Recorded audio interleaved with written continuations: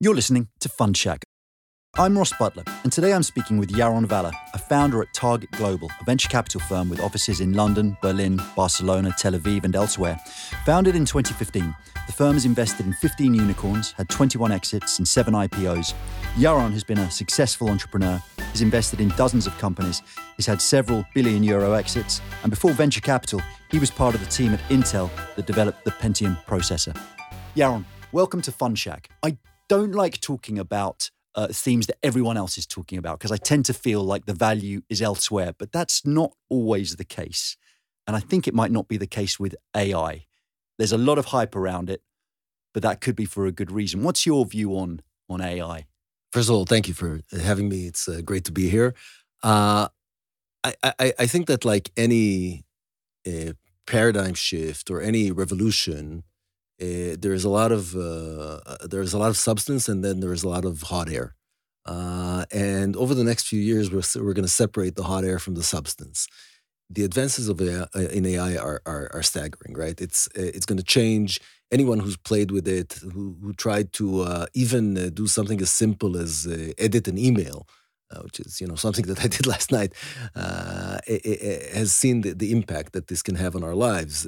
Anything from content generation, searches, creation of academic content, creation of books is something that we're seeing now. Creation of artwork. So the impact of this revolution is astounding. I think that we are only scratching the surface now when we are talking about things like customer service and the classification of transactions. So things that are very trivial relatively. We're going to start seeing AI integrated in every walk of life. I think that interaction with medical professionals is going to change because of AI. A lot of the diagnostic procedures are going to change. I think that banking is going to change in a profound way. I think that industry, in some cases, when we look at the integration of vision into industry, visual inspection, this is going to change whole industries. You mentioned the fact that I was part of the team that created the Pentium at Intel. Finding faults in silicon is a huge challenge. Training an AI to find these faults, training an AI to uncover things that would have taken a human a very long time to uncover, especially in the resolutions that we're talking about when we're talking about semiconductors, is going to be a major change for this industry. We can talk about the agricultural industry that's going to change profoundly because of AI. So we're going to see profound changes in quite a few industries, I think.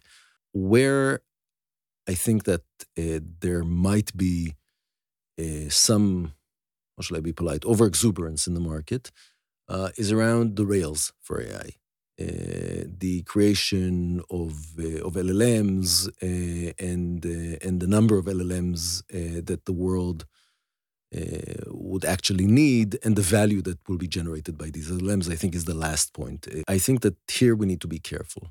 We need to stick to more traditional valuation methods when we look at this technology, like when we look at every technology. Otherwise, we are risking the creation of a disparity between the valuations of these companies and real value, and this can lead to a crash, which would be very dangerous and would impede the market. Okay, you're going to have to explain the distinction between those two things a bit more for me, because I understand. So first of all, you outlined a fantastic range of potential applications and industries, but then you said that there might be exuberance in the LLM, the large language model domain. Could you explain what the differences are? In every industry, you create rails and then you create applications on these rails. The applications have very traditional ways of evaluating their potential, right? You look at the market potential of the application, you look at the saving that it creates, you look at the additional revenue that it creates, and you can value the application. When you're talking about an underlying technology, you need to think about which unique applications it can generate or it can energize. And then you need to ask yourself, what new markets is this creating? So valuing an underlying technology is always a more complex task than valuing the application. The risk is when there is exuberance in the market that you value the underlying applications incorrectly. The underlying, infrastructure incorrectly. Yeah. And when you do that, you create a risk, an ongoing risk of disparity between prices and actual value. Yeah. And you could see that in almost every bubble that we had. Yeah. You can see that in the bubble that formed around Rails for crypto. You can see that in the hype that was created even around e-commerce during the dot-com boom. There is a very, very big difference and therefore a significant importance to the differences between the valuation that these businesses garner, which is affected by the fact that private markets are not always rational, and the underlying value, and therefore the need to evaluate the distinction between LLMs, the applications that they enable, the actual markets that they open, the world of acquirers for these LLMs. There's a need to value those very carefully. So the hierarchy of, say, an AI industry, would it be a small number of LLMs upon which various applications are built? I believe so.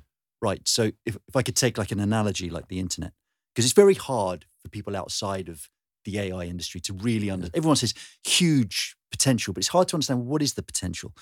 And so, 25 years ago, everyone was talking about the internet, and I guess the internet has swallowed the world. But you've got a couple of internet giants that are clearly internet companies like Google and Facebook. Mm-hmm.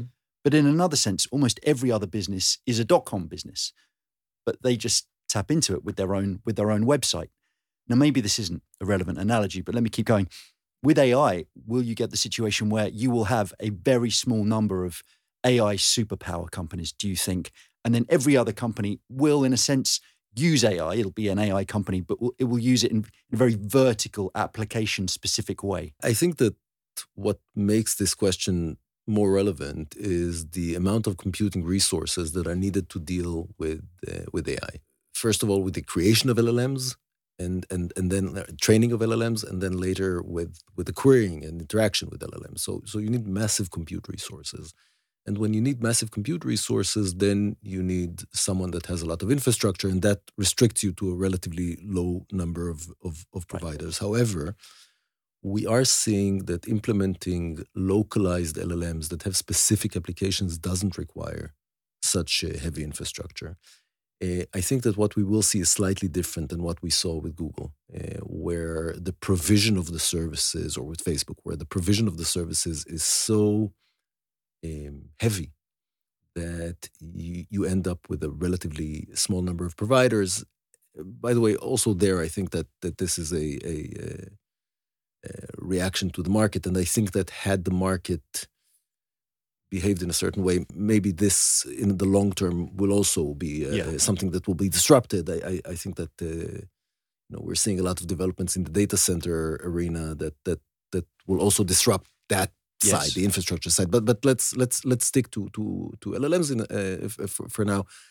I do see a myriad of companies that have local instances of LLMs, either homegrown or adapted from things that are available, that are running on their infrastructure, in some cases even running in the edge, so running in the actual devices, especially in, I mentioned semiconductors before, so even in the edge, you've got very, very substantial compute resources when you are running a semiconductor design or a semiconductor fabrication operation, and therefore I see instances of LLMs, localized instances of LLMs that are being run on these relatively limited infrastructures. Right, so it could be more decentralized. It could be more decentralized, yes. It could be more decentralized, and that is exactly the counterweight to my previous answer, because if it is indeed decentralized, then there could be place for more LLMs, and there could be a lot of value derived from these smaller LLMs. And so let me go back to your first kind of statements, which was about the huge amount of potential applications. Is there what's the kind of the golden thread that runs through all of this, from agriculture to medicine to investment banking? It's not presumably just, huge efficiency gains. There's something else going on. What does AI actually promise to provide? let's take an MRI. Deciphering the MRI requires skill. It requires a good eye, I guess. And if a computer, an AI, could identify a tumor when it's 1 millimeter, as opposed to a doctor that would identify it when it's 3 millimeters, I guess that there is a substantial substantial advantage that is created here. This is, a relatively simple to understand medical application. Let's take something as benign and, as painful as taxes. Classifying your expenses in real time. I'm talking about a business. Classifying your expenses in real time and adapting them to the tax legislation. A machine needs to understand the tax legislation. Again, it's not a complex task. You're talking about a lot of data and a lot of conditional data.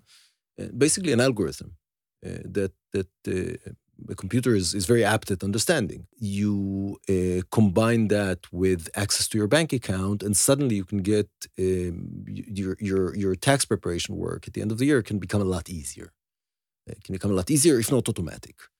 Certainly more accurate. So I've given you two extremes of applications, right? Two very, very different applications that both will have very significant impact on our lives. I think that this is, when you're talking about AI, you're talking about mainly two things. One is pattern recognition. Intelligence is usually highly connected to pattern recognition. So AI is good at recognizing patterns. The second thing you're talking about, and that's where it gets more interesting, is when the AI stops being passive and uses what it learned and use that in order to generate new stuff. I'll give you one example that is overlooked, but is I think an incredibly powerful example, and it's something that I use AI for quite a lot. I want to write an email to you, and I want that email to be persuasive. I want it to be persuasive in a way that is persuasive to you, not persuasive to someone else. If an AI analyzed all of the emails between me and you for the past few years and identified the ones that you reacted to more favorably and adapted the language of the current email that I'm sending to you so it would fit these patterns, and therefore I could be more convincing, this is something that has tremendous value and something that you can do today. And it's something you do? Yes, of course. Is it an off-the-shelf thing? I did some prompt engineering. I use a few LLMs to do that, and yes, I've basically asked or analyzed a bunch of old email communications and asked and several times had really good results with an LLM producing basically new email that is taken from concepts, from a summary, a skeleton that I write. And you look at it and think, adapting it to Ross because because we know that or we've seen in the past that Ross reacts favorably to certain things.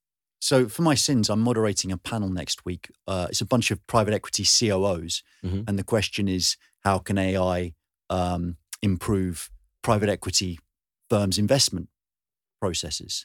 You've kind of given me, it's much more broad than private equity investment. Pattern recognition is probably the best answer, right? You try and identify patterns with entrepreneurs. You try and identify patterns with industries.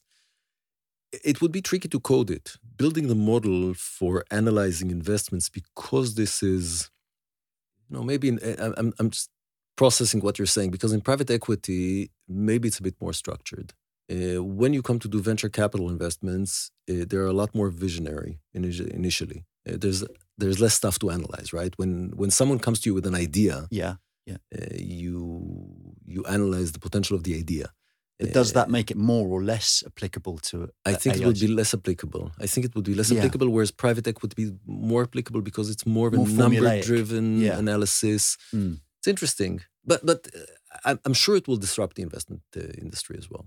Yes, but you don't use it formally, say, at Target Global for your investment screening or anything like that, just because it's so subjective. No, we don't. We use it for a few things, again, something trivial, generating investment memorandums. The team writes investment memorandums, but is it the best use of the team's time to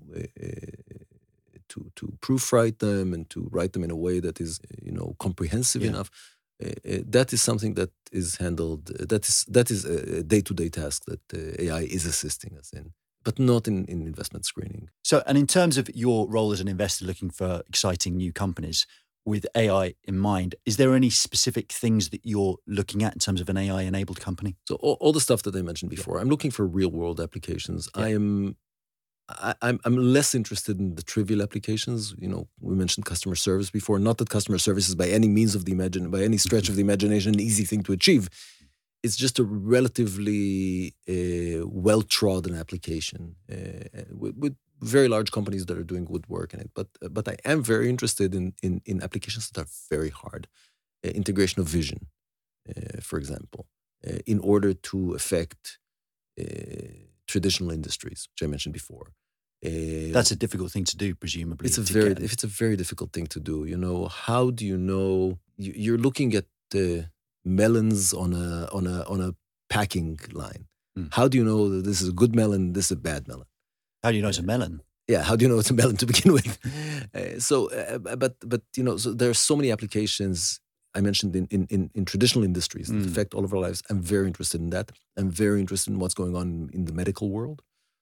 I think that this has the potential of profoundly changing our lives, and I think that a lot of what I do because I think it's interesting and relevant for our lives, and I think in medical, we're going to see amazing applications. So I'm much more keen on finding out where it disrupts real life. Where technology touches the lives of all of us, rather than, when it touches a select few, because I think that you get better applications, you get better returns like that. At the end of the day, we are money managers, and they need to create returns. And the broader the applicability of a technology is, in some cases, not in all cases, it holds a direct correlation to returns. Yeah, and this is what makes you a good early stage investor, presumably, because you can't just come on board after there's some financial proof of concept. You need to understand. I would hope so. Identifying the right teams and identifying the technology potential is probably a skill that I'm more comfortable with. Although they're two quite different things. You've got the technology, but then you've got the teams, the managers, the personal soft side as well. Both so important, but quite different. Yeah. I think that a good venture capitalist is in some ways a good psychologist. Right. It also has an impact on how you work with the companies later. A lot of what I do is be a sounding board for the CEOs. So you become, I hope, a good judge of character and a good judge of the capabilities of team and the potentials of teams. So what kind of character trait would turn you off? Would turn me off? Yeah, well, most people would ask what would turn you on. So yeah, exactly. I'm thinking being a lightweight. Someone who is not serious about what they do. And this is something that you can tell very quickly when you talk to a person. I remember, without mentioning the name of the entrepreneur, one of the best entrepreneurs that I had the pleasure of working with, we were doing a funding round, and one of the VCs, one of the Sand Hill Road VCs that they were pitching to, started arguing about unit economics and got to the resolution of a few cents. And then the CEO stands up, he says, no. If we do this, and these calculations, then we see that the difference is indeed 4.5 cents. But we should do this, and that, and then we see that we have a surplus of whatever, 30 cents. It won the meeting. It won the meeting not because it was true. I mean, at the end of the day, such forward-looking statements, especially when you get to the resolution of cents and dollars, are largely, I'm trying to be polite, uncorrelated with reality. But what it did was impress upon that fund the level of granularity in the thinking of that CEO. And that was the important thing. So you look for someone who knows their market, very detail-oriented, knows their market, but at the same time is sort of a big personality. Someone that doesn't have these traits, less likely to be a good CEO.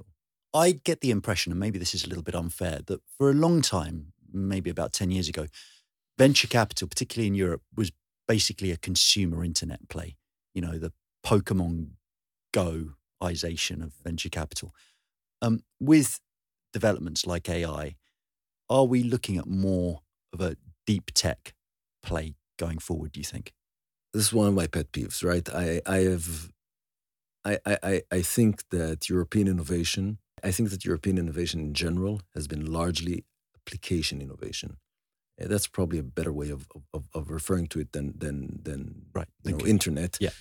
Yes, there has been a lot of internet development, but even if we look at what is classified as deep tech in Europe, the vast majority of startups are building applications on stuff that on technologies that other people created.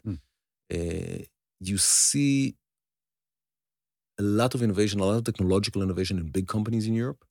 So, as you might know, I've lived for a long time in Germany. Companies like Siemens, for example, are incredibly innovative.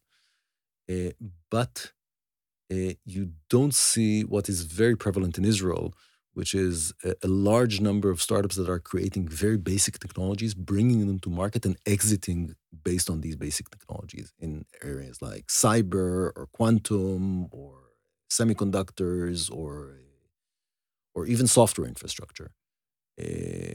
Europe is woefully short on these categories. It needs to change.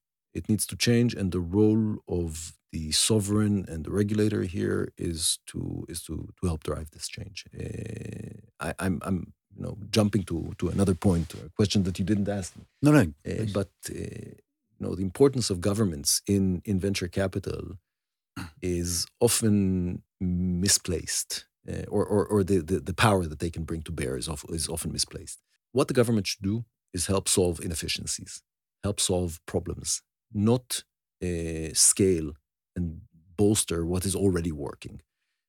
When talk about the UK, when the British Business Bank is allocating funds to a fund, it should try to affect what that fund does in a way that is good for the long-term planning of the British economy.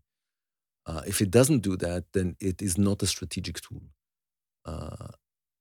It's not the government's role to help me make money. It's the government's role to help push forward the UK economy and set it up for success for the next few decades. And it would only be able to do that if it has an impact on where these funds are allocated. Governments don't do that as much. They're more, generalists, adopting a somewhat laissez-faire approach, allocating capital to funds and letting the funds make decisions. And here I think the governments need to be a bit more strategic. You're asking me, or when we spoke before the recording, we spoke about AI in the UK, and of course, in light of the Prime Minister Bletchley Park summit on AI. Very important that the UK is taking AI so seriously. Very important that it's looking at the ethical sides of AI. What it should be doing more of is impacting where investment money goes to. And that would be a practical way of really embedding the cultural values that we think are important, that we as Westerners think are important and that's, largely the topic of the conference, right? Having responsible AI, safe AI. If you, by carefully directing government investments, you can achieve two goals. You can embed what is important for your society into technological development. And B, and more importantly, you can push technological development and push the development of the economy subsequently into a direction which is beneficial for the country. The downside of it is, of course, that governments are not very good at doing either. So, when they start intervening, sometimes they're too heavy-handed, and that ends up achieving exactly the opposite result. Well, this is what's been running through my head as you've been speaking. On the one hand, I'm kind of convinced. I guess my follow-up question, therefore, is where should the British government be trying to direct the money? That's another one of my pet peeves. Uh, if you look at the 80s and 90s, Britain was a massive success in semiconductors. A lot of semiconductor fabrication plants, very sophisticated things. What that did was help proliferate the impact of tech to other parts of Britain. Tech should not be a London phenomenon, and it is too much of a London phenomenon right now. You want people in Manchester and Liverpool and Bristol and places that are further from London to benefit from access to higher paying jobs, to benefit from access to technology. And more than anything, when you look at it as a country, you have to assume that your talent is spread evenly across the country. So you're not harnessing a vast majority of your talent when you are restricting tech to London. Now, why are semiconductors and in general things that are more capital heavy more important in this respect? Because it lets you train a huge number of people in technology, and then these people create startups afterwards, a generation afterwards. Sometimes there's going to be some creative destruction when a company is shut down, and people start forming startups. It proliferates the tech economy. Again, Israel is a much smaller country than the UK, so it's hard to draw parallels. But if you look at the proliferation of semiconductor fabrication plants in Israel, which has been basically pushed by the government into the south of Israel, which is traditionally a less affluent area, this has had a major and very deep impact on that region in all walks of life. Even when we're, I don't want to digress to politics, but even when you're talking about the integration of Israeli Arabs or Arab and Jewish populations in Israel, this had an impact because it moved the factory to an area which was more equally populated by Jews and Arabs. So it even assisted in that goal, in a goal that has nothing to do with the proliferation of tech. You can think about social equality. You can think about, especially when you're trying to draw parallels to the UK, and huge salary gaps between London and other places in the UK. The problem is, I think I don't doubt at all that Israel has been hugely successful here, but I just wonder whether there is a problem of scale. The EU tries to do precisely this. They try to foster a venture capital ecosystem in Latvia and in Athens, and they're trying to do it everywhere. Mm-hmm. And it's been, I think, pretty unsuccessful because everything's concentrated in Berlin and London, and it's just, I think maybe you can do it in a kind of a small, cohesive region, but when you get to a certain size, and maybe, I don't know where that size is, it's probably smaller than Britain, it becomes difficult. But that's why I'm talking about manufacturing. I'm talking about things that are on the periphery of tech. I'm not talking about, you are right that talented people usually congregate. And there is sort of an untrivial correlation between certain cities and tech hubs. And that will probably continue. What I mentioned was, or what I meant, sorry, was that when you build plants, when you build highly technological fabrication plants, or anything that requires a large number of employees, you are creating a generation of tech-savvy people. Sure. That generation will then go on and create startups. Whether these startups will be created in Bristol or in London later, I don't know. But there would be more people from these areas that can that have access to technology, understand technology, and can create companies. And I think this is if you had to pick one area which I think governments in general, not just the British government, should be concerned about and should be active in, it's that. It's making sure that the impact of tech and the proliferation of the financial success and that tech has would get to sort of further reaches of the country. Again, I mentioned semiconductors. Looking at Germany, Germany is now investing 40 billion euros into building semiconductor plants in Eastern Germany. Traditionally poor area, traditionally less educated, less affluent, less connected to Western values. All of these things are going to be disrupted now. The Silicon manufacturing. Is that an example, though? So, for example, can we translate this over to AI? Is it manufacturing, or is it more like the foundational technologies we were talking about at the beginning? But if a policymaker needs to think about this in more abstract terms, what are those terms that they should? In this specific example, it's of course manufacturing. It's not technological development. What I'm counting on is that the second generation of people or the third generation of people will create. Right, and it's manufacturing because that's what brings together a large number of people. Correct. Oh, right. And trains them. That's the issue. That's again, when you talk about the proliferation of tech, if you take, I'm trying to remember furthest town in Britain that I've been to, Inverness. Oh, right, that is far. and you allocate venture capital to Inverness. The likelihood that this will have a positive effect is limited. If you make an infrastructure investment in Inverness, you train a very large number of people, and then you expect these people in a decade, maybe later, to come up with their own creative ideas. I think that's a much more that has a higher chances of success. Okay. So you've convinced me in principle.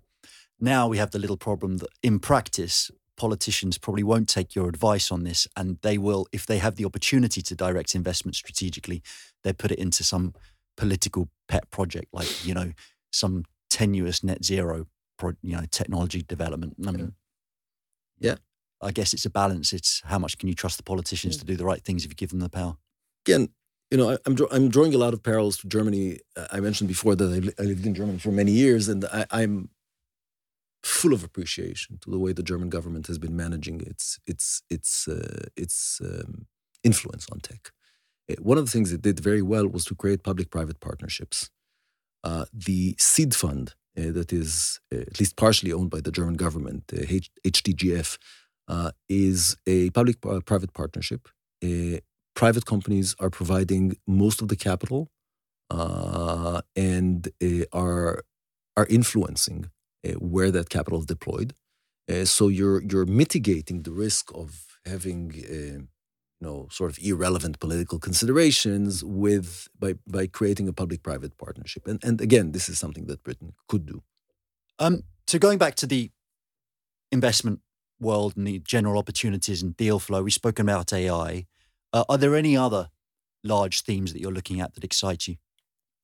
Certainly. A theme that has been very important or discussed substantially in the last few years is augmented reality and its effect on daily life and every walk of life. From I mentioned medical applications before like surgery, but going to office and basically every application that we have. So that's something that I'm very excited about. I have one substantial investment in that field that in Britain. That I'm very excited about. I'm very excited about the proliferation of computing and software into SMBs. I think that many business processes in SMB, in small and medium businesses, have not benefited as widely from computers as they could have. But then, lastly, the thing that I'm most excited about, and is far away, and is perhaps not a good venture category for now, but would become one, is the quantum leap in computing into quantum. That is a complete paradigm shift, and I don't think I or most other investors can imagine the impact that this would have on our lives in anything from finance, banking, cryptography, communications. Everything we do will be disrupted.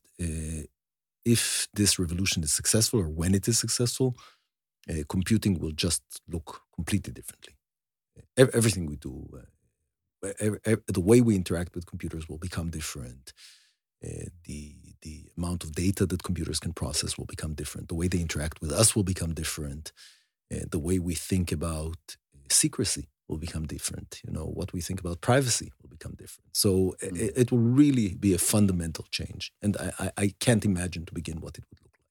Oh, good, because nor can I. When you said it, Yeah. will all look different. Because for me, I mean, I feel like I've been reading about quantum computing in The Economist for 25 years. And you'll probably read for another 25 years before we see it. But to me, it just means, well, we have incredibly powerful computers and they will be incredibly more powerful, but I can't see beyond. yeah, but power is everything at the end of the day. Think about something as trivial as passwords. What is the use of passwords when the computer can crack your password in a fraction of a second? How do you encrypt your financial data? How do you keep your privacy? But this is just a sort of simple to understand application. But think about, we mentioned medical technology before. Think about the vast amount of data that you have to process in order to make decisions. And what if you can process and cross-reference your diagnosis as a patient with, in a fraction of a second, with the whole database of medical knowledge that is out there? How would that make a decision making different? A decision could be arrived to a lot quicker, a lot more efficient, and the decisions that the medical staff makes would be a lot more effective. Think about things like high friction trading. You have to analyze massive amounts of data in order to make decisions. It would make algorithmic trading. It would remove the human advantage in algorithmic trading. So it would level the playing field. It would make the way the stock market behaves completely different. And we've been trading stocks and bonds same way since 16th century. This might be, and this is the way we trade is largely based on information gaps between the traders, right? Uneven information, uneven expectations. That could all change, and that could render entire markets ineffective. So I really don't know what the world would look like. Think about self-driving cars. Again, making a good decision is a factor of the amount of data that you can process and the speed you can process that data in. Undoubtedly, computers are better at making deterministic decisions than humans, right? They're not good at making judgment calls, but they're very good at making deterministic decisions. Although with AI, presumably they're getting better at making. They're getting better at it, and then add quantum to it, you can make the models so much more complex that they would really mimic the human brain. Yeah. So and you can go on and on and on and on. Basically, the combination of processing power and memory is everything. Your sole advantage over a computer today is that you have more memory. You have more flexible computing power, so you're better at doing a lot of things. You're not good at doing specific things. You're not good at multiplying matrices, for example. You're very good at making logical deductions. If we can, I also have a body. Yeah, but I'm not sure that's an advantage. Okay. No, because that carried a lot of advantage. Yeah. No, but I'm referring only to brain power now. So Okay. I'm saying that it would make a computer closer to what we are. Yeah, and this is where people start to get a bit worried, because it does sound a bit scary. I was thinking about this on the drive over actually, and I was thinking, well, why weren't people worried about the internet in the same way as they're worried about AI? Because clearly the internet has had a hugely destructive as well as constructive role in human society. We never really spoke about it. We just saw the opportunity. Yeah.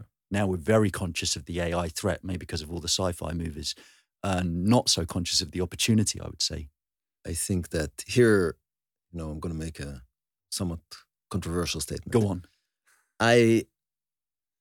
I think that the West is too consumed with whether we should do things and not with whether we're capable of doing them. The reason I'm saying the West is because we are forgetting that we're the minority of people that live on this planet. And frankly, if we don't do certain things, other people will. And then they will have an advantage over us. Anything that can be done will be done. If we don't do it, China will do it. If we don't do it, Russia will do it. If we don't do it, someone else is going to do it. And we are eroding our competitive advantage by hamstringing ourselves with these considerations. That is not to say that ethical considerations don't have a place. They do, but they need to always bear in mind that someone else will do what you don't want to do. So it's not whether we should do it; it's how we should go about doing it that we should be. It's which controls we should have in place and how we should go about it, and not whether we should do it. I think we should do anything that the technology is allowing us to do, because otherwise, that makes complete sense. What are you going to do? Not invent the nuclear bomb, exactly, or invent it and then make sure that it's never used, that the other side doesn't have it, or that or whatever.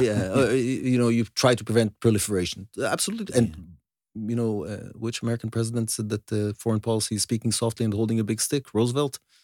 So you need to speak softly and hold a big stick. And if you don't hold the stick, then someone's going to hold the stick over your head. Can we talk about? Your company's called Target Global. Yes. Can we talk about geographies? We have spoken about the UK and Israel, Germany. You're a fan of the policy there. Are there other regions where venture capital, growth capital is interesting? So. One of the things that we've tried to do is explore other regions, and where we have seen quite a bit of success, and I'm very keen on doing more in these regions, is Africa, the Arab world. I think both of these regions have a lot of characteristics that make them interesting for technology. In the case of Africa, we are shareholders in the biggest digital bank in Africa today, called Kuda. Not many people know what is the population of Nigeria, but Nigeria is about 2/3. Million. Yeah, it's almost as big as Europe, right? So it's an unbelievable market and very young. Apparently, it's going to be more populous than America in about 20 years or something. It's unbelievable. And mobile first and young, and so you've got all of these, and lack of infrastructure. So you've got so many things going for this region. It's again, speaking about the proliferation of tech and the proliferation of startups, this is our mission. This is our mission as a world. I am a huge believer in generally in humanity and in the fact that everyone should have the same opportunities. A lot of the political strife that we're seeing and the violence that we're seeing in the world is tied to economic disparity. It's impossible to have a lasting peace with economic disparity and with educational disparity. So it's our duty to do these things. Now, you speak about regions with a massive number of young people. We didn't speak about the immigration into Europe, which is, in my mind, the only way the continent will survive long term.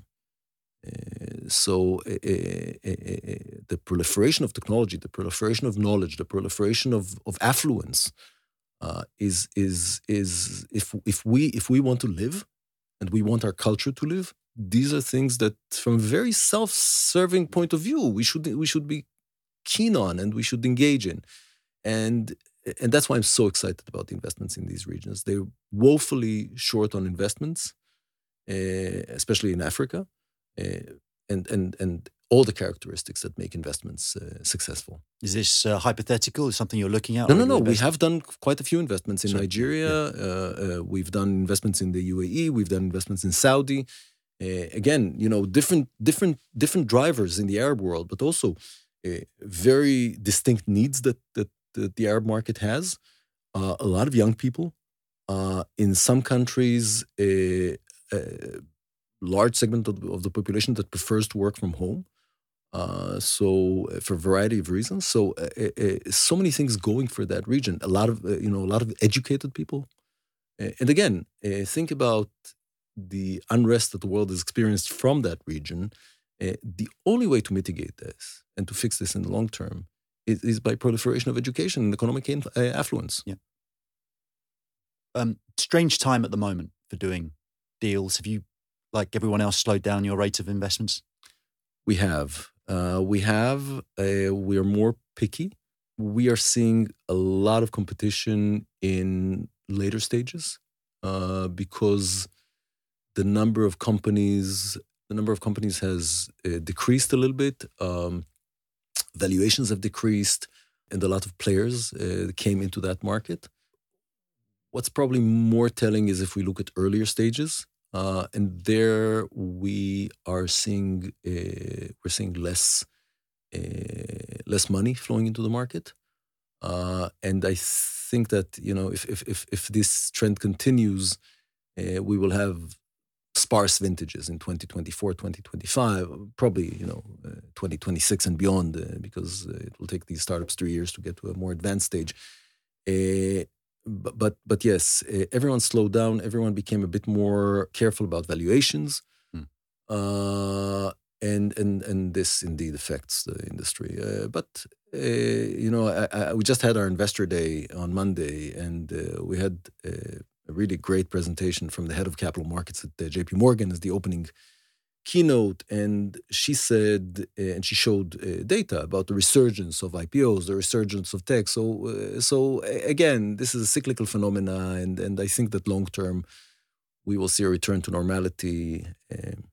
And this, I don't see this as having a lasting effect on the industry. I think that we are going to see some heartbreaks, but that's how it is. Yaron, thanks so much for sparing your time for FunCheck. My pleasure. Thank you very much for having me.